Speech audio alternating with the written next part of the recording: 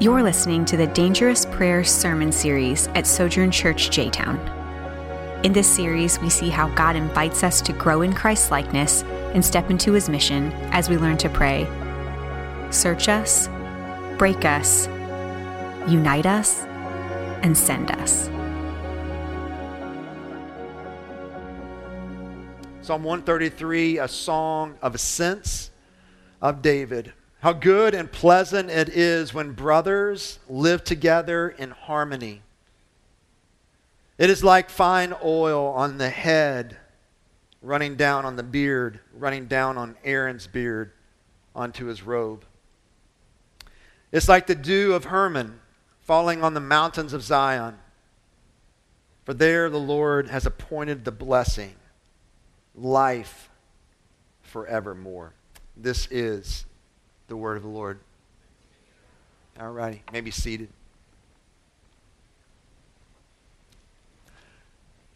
I think college days have a way of uniting you with other people. There's always events that have a way of uniting you with a group of men or women, whatever. Some events are okay to talk about in public. Some events maybe you keep in private. Amen. But there is one event that had a way of uniting us, probably more so than any kind of sports. I went to Campbellsville. It was Campbellsville College then. Now it's Campbellsville University, so it sounds a little more legit. I don't know why the change in name, but it was a legit degree. I don't have a fake degree, but for some reason, like saying Campbellsville University sounds kind of cooler, I guess. But I I remember specific events because our teams, our sports teams weren't that great. We just started football when I was a freshman, so they were pretty horrible. Basketball was okay. The girls were really good. And so, we would unite around that, but it was just, you cheered for Kentucky or U of L if you lived in Kentucky. It's not like Campbellsville. Rock, you know what I'm saying? No one's sporting maroon quite often around here. But there's one event that used to unite our friend group, and that is an event that we would do periodically throughout the year, and that is our Krispy Kreme run. Amen? So Campbellsville is about 2 hours away from Louisville. And back in this day, the only Krispy Kreme in existence in the Louisville area was the one off Bardstown Road. And so periodically throughout a semester, around 10 o'clock or 11 o'clock at night, a whole group of us would say, hey, let's go make a Krispy Kreme run. And sure enough, about 8 of us would pack in a Datsun, right? You remember a Datsun? Right now it's called Nissan. In a little hatchback usually, pretty unsafe. Seatbelt laws weren't really enforced in that day. And so, but we would all pack in a small car. We would sing songs to the top of our lungs to go to Krispy Kreme and have a little taste of heaven.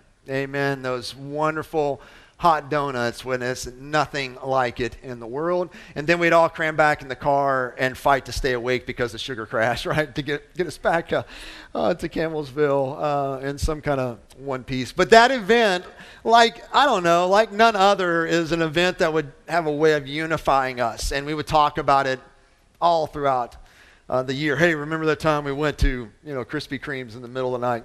Now I say that because I as weird as this may sound as far as a jump, I think this is part of what we see within this psalm. Because this Psalm 133, is kind of the latter part of a group of psalms. There are 15 of them total called Psalms of Ascent. And what that is that there's 15 psalms that the Jewish people would sing together as they are going toward Jerusalem for their festivals that they would celebrate 3 times a year. And it was Psalms of Ascent because they're going up a hill. Jerusalem was up on the top of a hill there. And so millions of people 3 times a year would travel, together, do a road trip, quote unquote. This would be kind of their playlist on that road trip, these 15 psalms they would sing together.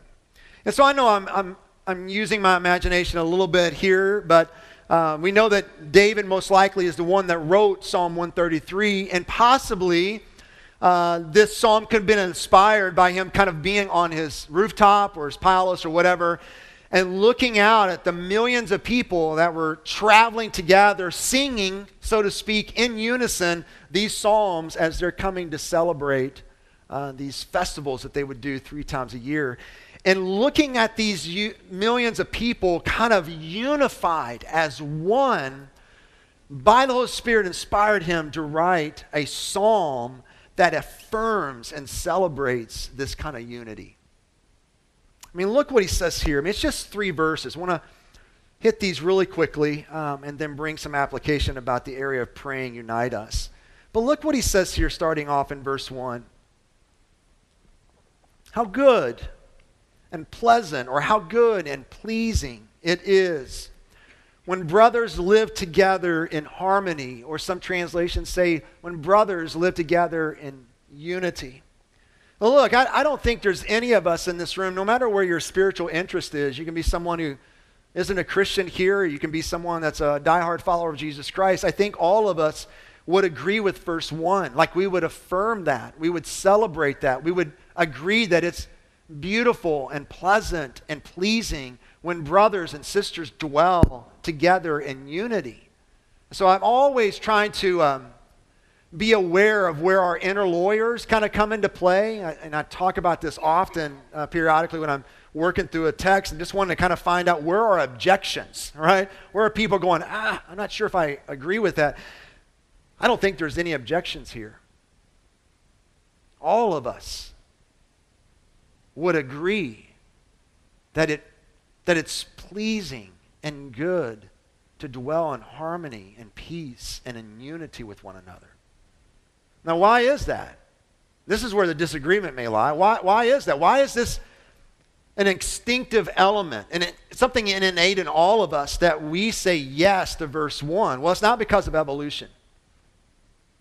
It's because every single one of us in this room is made in the image of a triune God. Every single one of us in this room are image bearers, and our God exists in 3 distinct persons, yet one. God the Father, God the Son, God the Holy Spirit. 3 distinct persons, yet one God. They're not 3 separate gods. They're one in essence, but 3 distinct persons.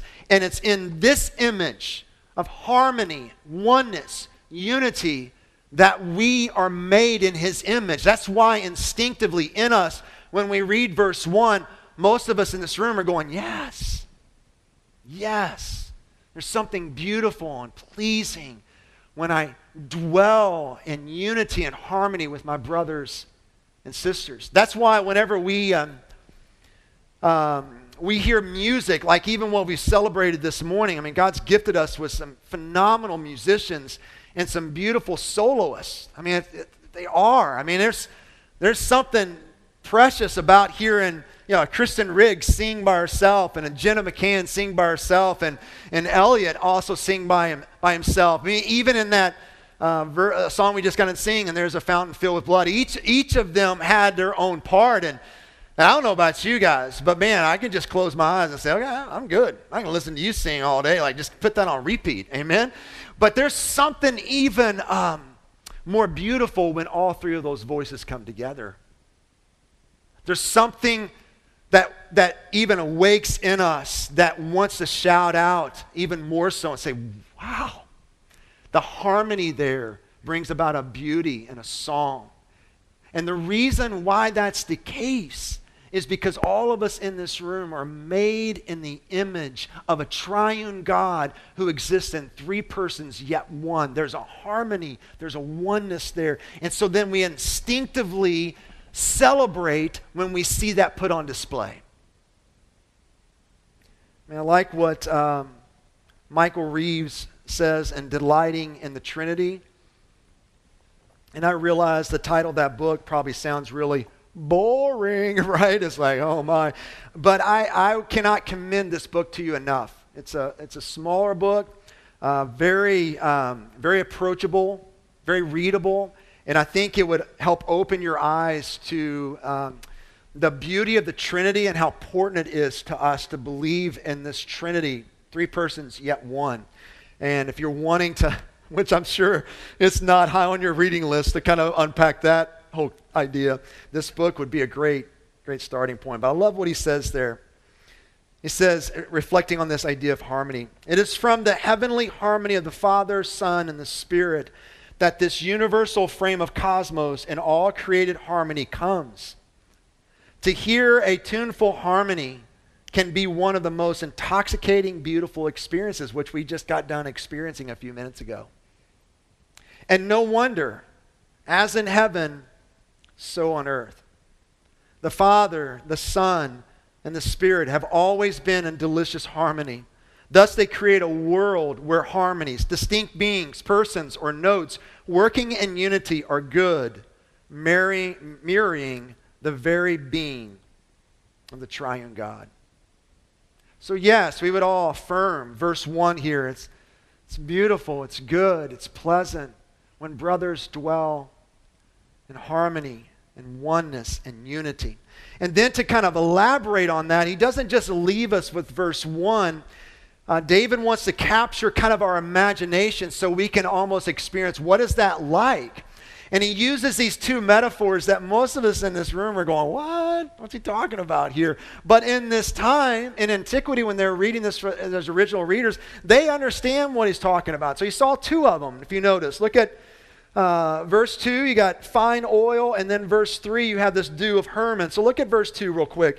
It's like fine oil on the head and running down on the beard and running down on Aaron's beard onto his robe. So what in the world is David talking about? He's talking about an event that took place in Leviticus chapter 8, where Aaron, which was the first high priest of Israel, was anointed with this special oil that was specifically, God gave specific instructions on how to create this. It's based out of olive oil, but there's certain perfumes and spices and other things fragrances that went with this oil, and to kind of consecrate him or set him apart or to anoint him for his service as a high priest. This oil was not just dropped on him, it was poured on him.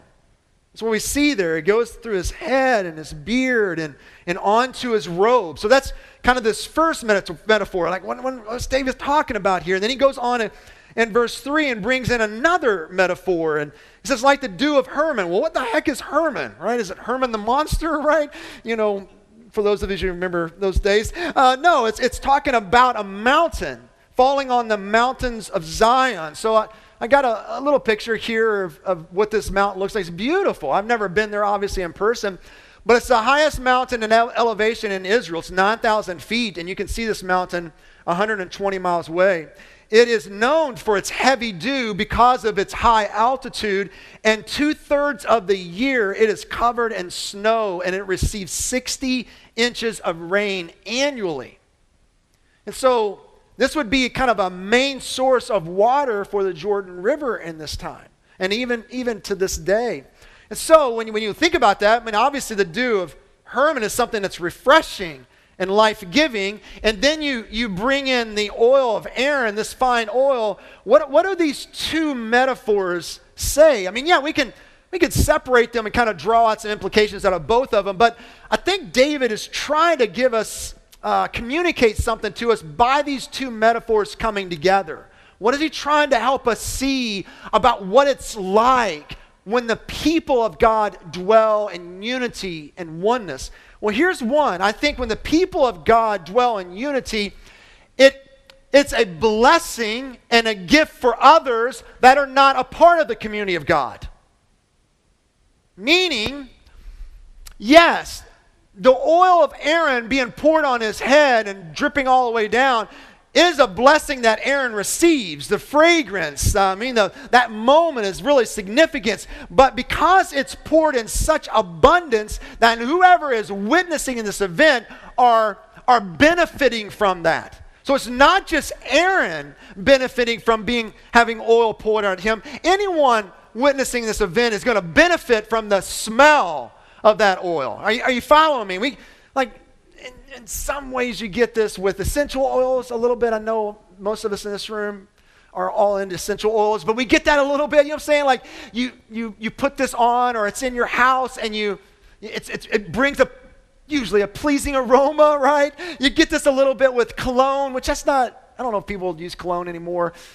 Some people do, and it's like, but some people use cologne in a way that's very life-giving, right? So just follow me here. So the oil here, because of its fragrance, it's just not a blessing for Aaron. Those that are witnessing this event are blessed by it. So it is with the dew of Hermon. Yes, the dew of Hermon blesses the mountain of Hermon and its vegetation, but the whole valley is blessed by the dew. And so think about this, guys. Whenever God's people dwell in unity and oneness, not only is it a blessing for you, but it's also a gift and a blessing for those that are not followers of Jesus Christ yet. I think that's why Jesus prays this in John 17. I mean, what does he pray for us? Look what he says here in verse 20. I pray not only for these, but also for those who believe in me through their word. Well, who's that? That's not a trick question. That's you. He's praying for you. If you're a follower of Jesus Christ, you have believed in Jesus through the witness of someone sharing the word, the gospel to you. So he's praying for you. So what is he praying for? May they all be one. As you, Father, are in me and I am in you, may they also be in us. Why? So that the world may believe you sent me. I have given them the glory you have given me, so that they may be what? One, as we are one. I am in them and you are in me, so that they may be made completely what? One. That the world may know you have sent me and have loved them as you have loved me. So, I don't know. You don't have to be a massive Bible scholar to understand what it is that Jesus is after in this prayer and what he's praying for us. I mean, this has got to be a big deal, right? One. 4 times in 3 verses there. So unity amongst the people of God, the family of God, always smells good and is refreshing, makes us appealing to those who are not followers of Jesus Christ.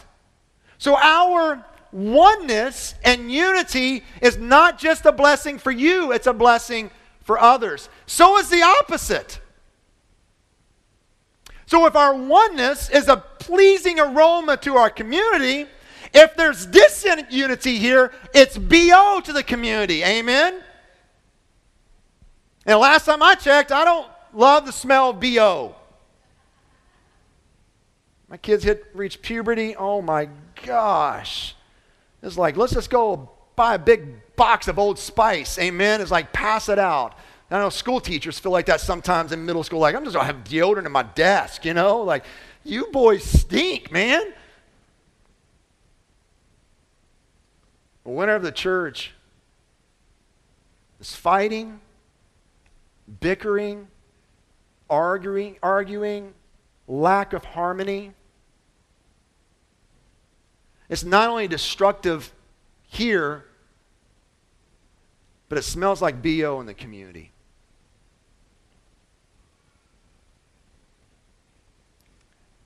I mean, think about this. Sometimes I think we downplay this reality.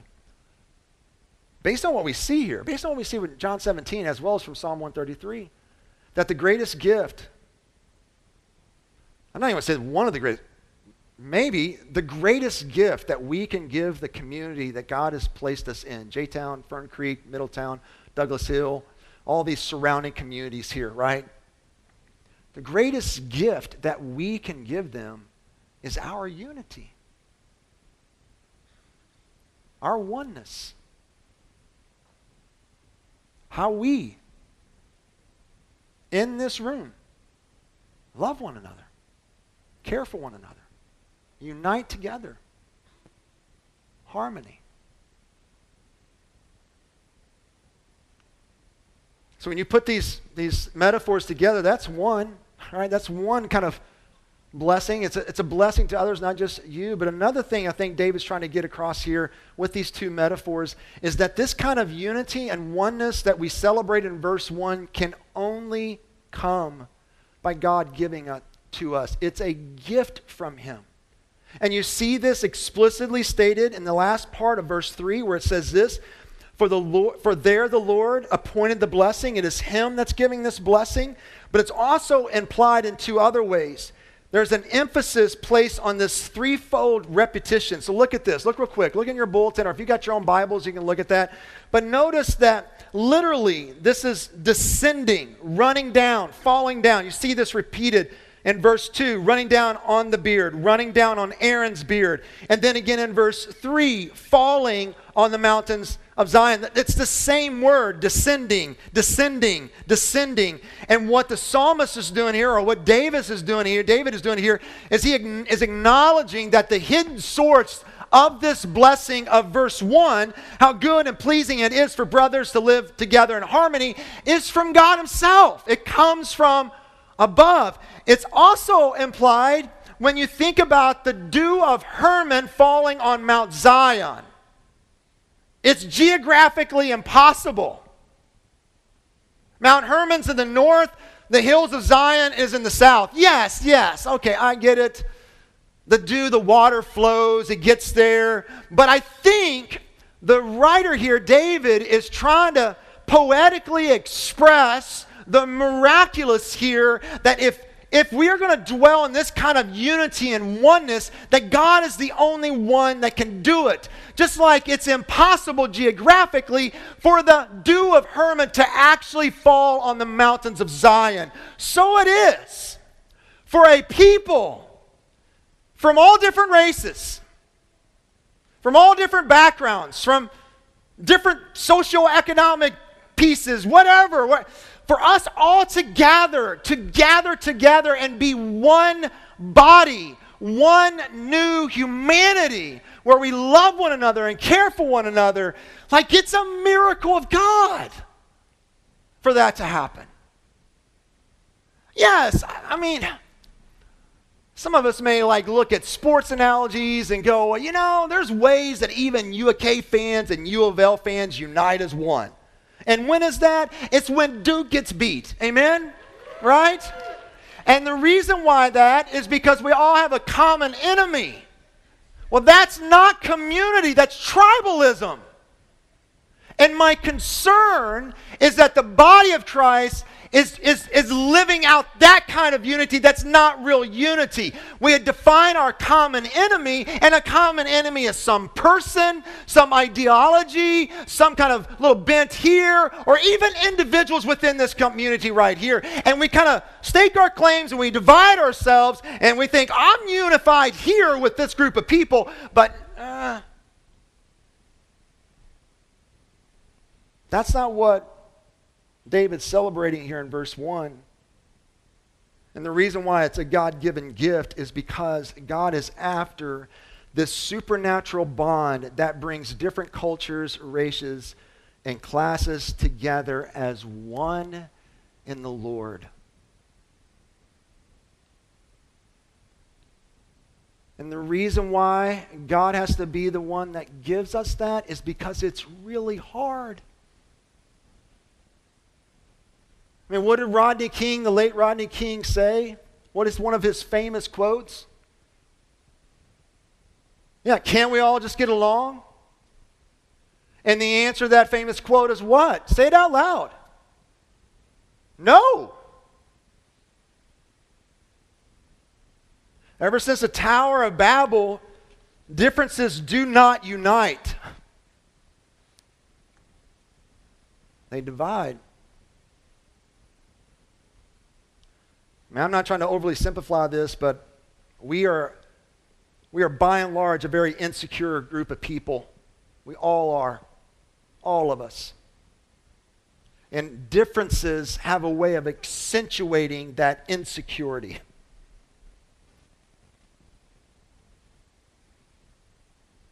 And the only hope we have, I'm not trying to oversimplify this, but just follow me. The only hope that we have is when we you as an individual submit your life to Jesus. You put your trust in him. Find your security, worth, and value and your identity in him. And you live out of a posture of peace so that you can go and find people that are different than you and celebrate their differences.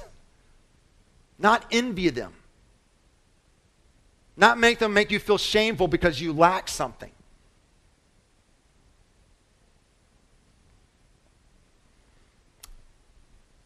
Derek Kigner in his book on Psalm says this about Psalm 133. Just a short little sentence here. Look what he says.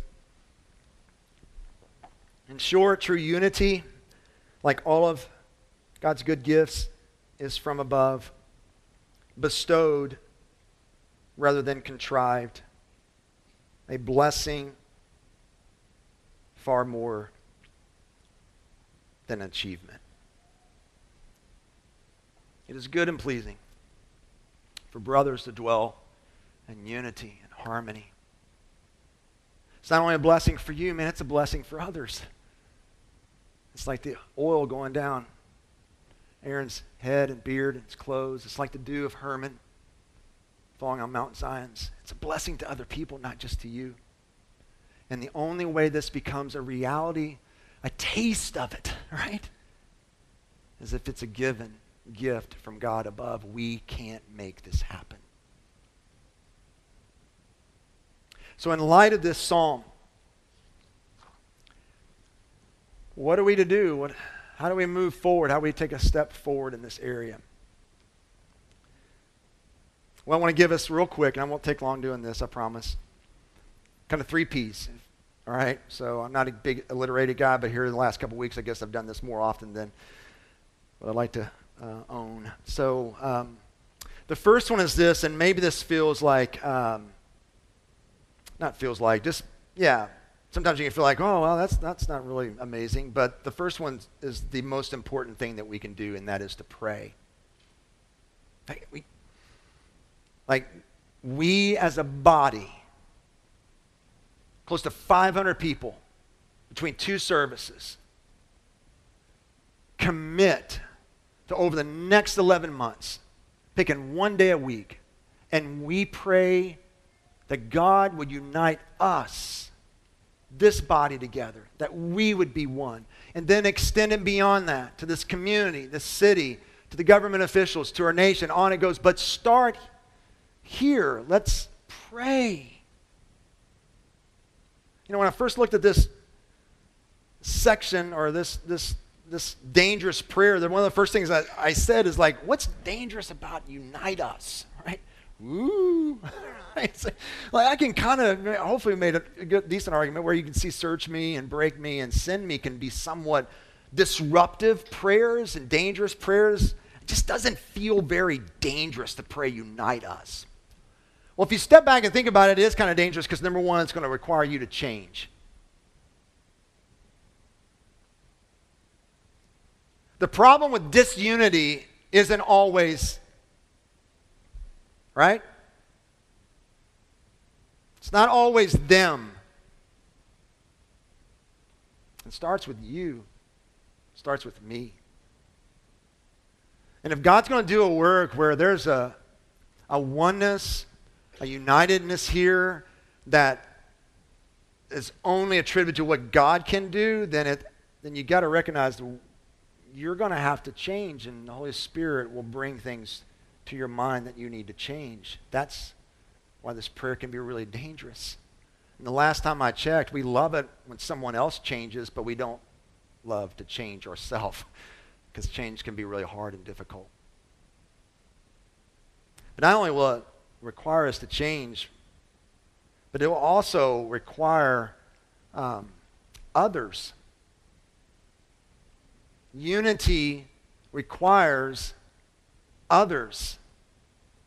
I could be knocked it out of the ballpark, living harmonious and living in harmony in isolation, right? You can deal with conflict in isolation. But that's not what we're after. We're after unity here. We're after God uniting us, and it's going to require you to be with other people. It's going to require you to Get to know other people that are different than you. It's going to require you to maybe, look at your friend group and say, wow, every one of my friends look like me. Maybe I need to pursue something that's out of my normal, right? I mean, you can look at the 3 previous prayers and you can keep them singular and still pray it. Search me, break me, send me. You can't pray, unite me.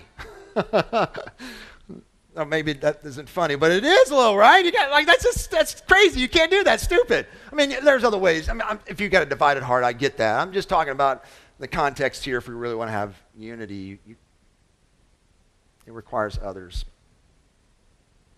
Another way it's dangerous is that unity will disrupt your comfort. Anytime you get involved in the lives of others, it will disrupt you, especially someone that is different from you.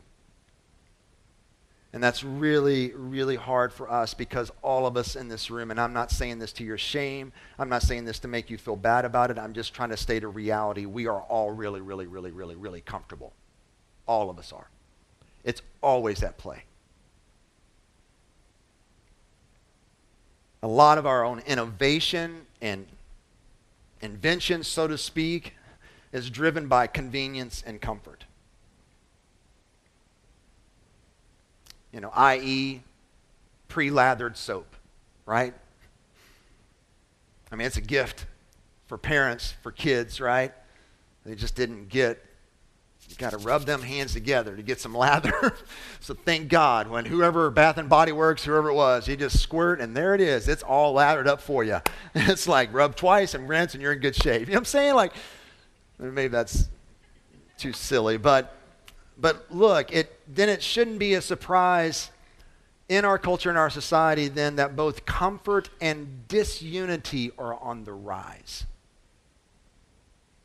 So if I'm going to pray, unite us, because it will disrupt me.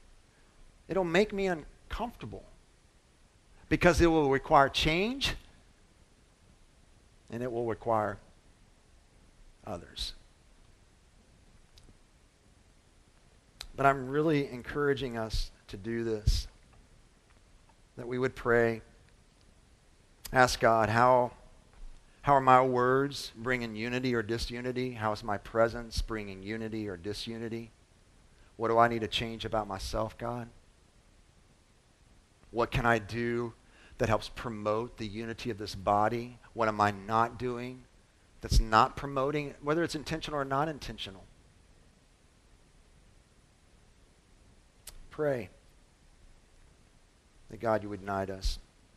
The second P, real quickly here, is not only do we pray, then I'm just going to encourage us to practice unity, which I know it sounds kind of weird, but Paul specifically says over and over, make every effort to keep the unity of the Spirit. And so that tells me that this takes work. Like we don't default into being one. We work by the Spirit's power to be in one. So my default is disunity. So I've got to work toward unity. He says it again in Romans where he says, as far as it depends on you, live at peace with everyone. Which tells me a handful of things. One is this, is that in this life, you may not be fully at peace with every person that you have a relationship with, including those that are followers of Jesus Christ. Reconciliation may not fully, completely happen in this earth. But as far as it depends on you, not on them, you live at peace. And so that means there's a way in which we've got to practice unity, meaning this is my list. I don't know if it needs to be your list, but my list says, all right, I'm going to practice this unity that I long for and I celebrate and say yes to by being quick to forgive when I'm wronged. That love does cover a multitude of sins. Then I'm not going to always apply suspicion to things. I'm going to try to give people the benefit of the doubt that I'm going to be one that extends grace. And when someone says, man, I'm sorry for that, please forgive me, then I'm going to extend forgiveness. And I'm going to, by the power of God, by the Spirit of God that dwells in me, to really let that go and release it. And not say, you're forgiven, and then actually tuck it away. And then bring it back at an appropriate time when you're really hurt. You want to show them how bad they really did hurt you. Not only quick to forgive, but quick to seek forgiveness when I've wronged someone. Instead of justifying, dismissing, or downplaying. Oh, they're just too sensitive. No, I want unity. I want oneness. And so when I've wronged someone, I'm going to be one who's quick to forgive. Another one is that, and I think this is, sometimes I'm going to, am I saying this right? Here's what I'm after here, guys. Like we're a church that values genuine and honesty, but I never want genuine and honesty to, how do I say this? To dismiss or downplay the priority of unity. And what I mean by that, I want unity to have a way of serving honesty and genuineness.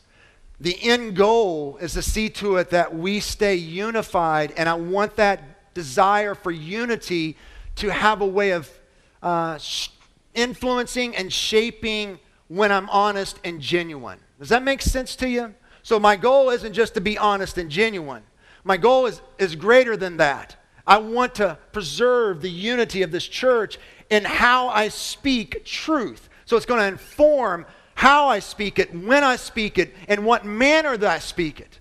So guys, look, follow me here. Please hear me, all right?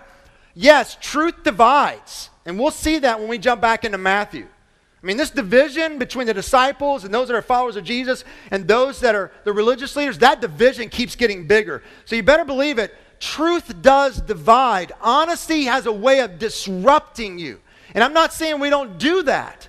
I'm just saying sometimes we have a tendency to have the goal of truth and that's it. Well, I'm just being truthful. I'm just being honest.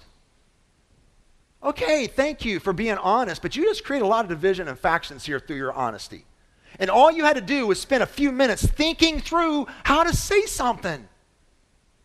Before you push send or type your deal or text your thing on social media, you put it through a different lens where there's a desire for the body to be unified. And I want my tone and the way I say things of this truth that needs to be said that has at that aim. That's what I'm after. That's what I mean by practicing unity and not just be satisfied. Hey, I told you the truth.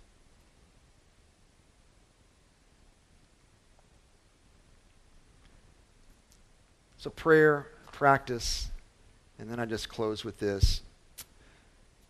And that is power. Like we can't do this on our own. As much as we might think we can do this by our own willpower, we cannot. The only means by which this can happen is through the gospel of Jesus Christ and our submission and living out of that posture of peace. I've got peace with God, and I live out of that posture of peace with God in order to seek peace with one another. That's the only power that can help us be this kind of people.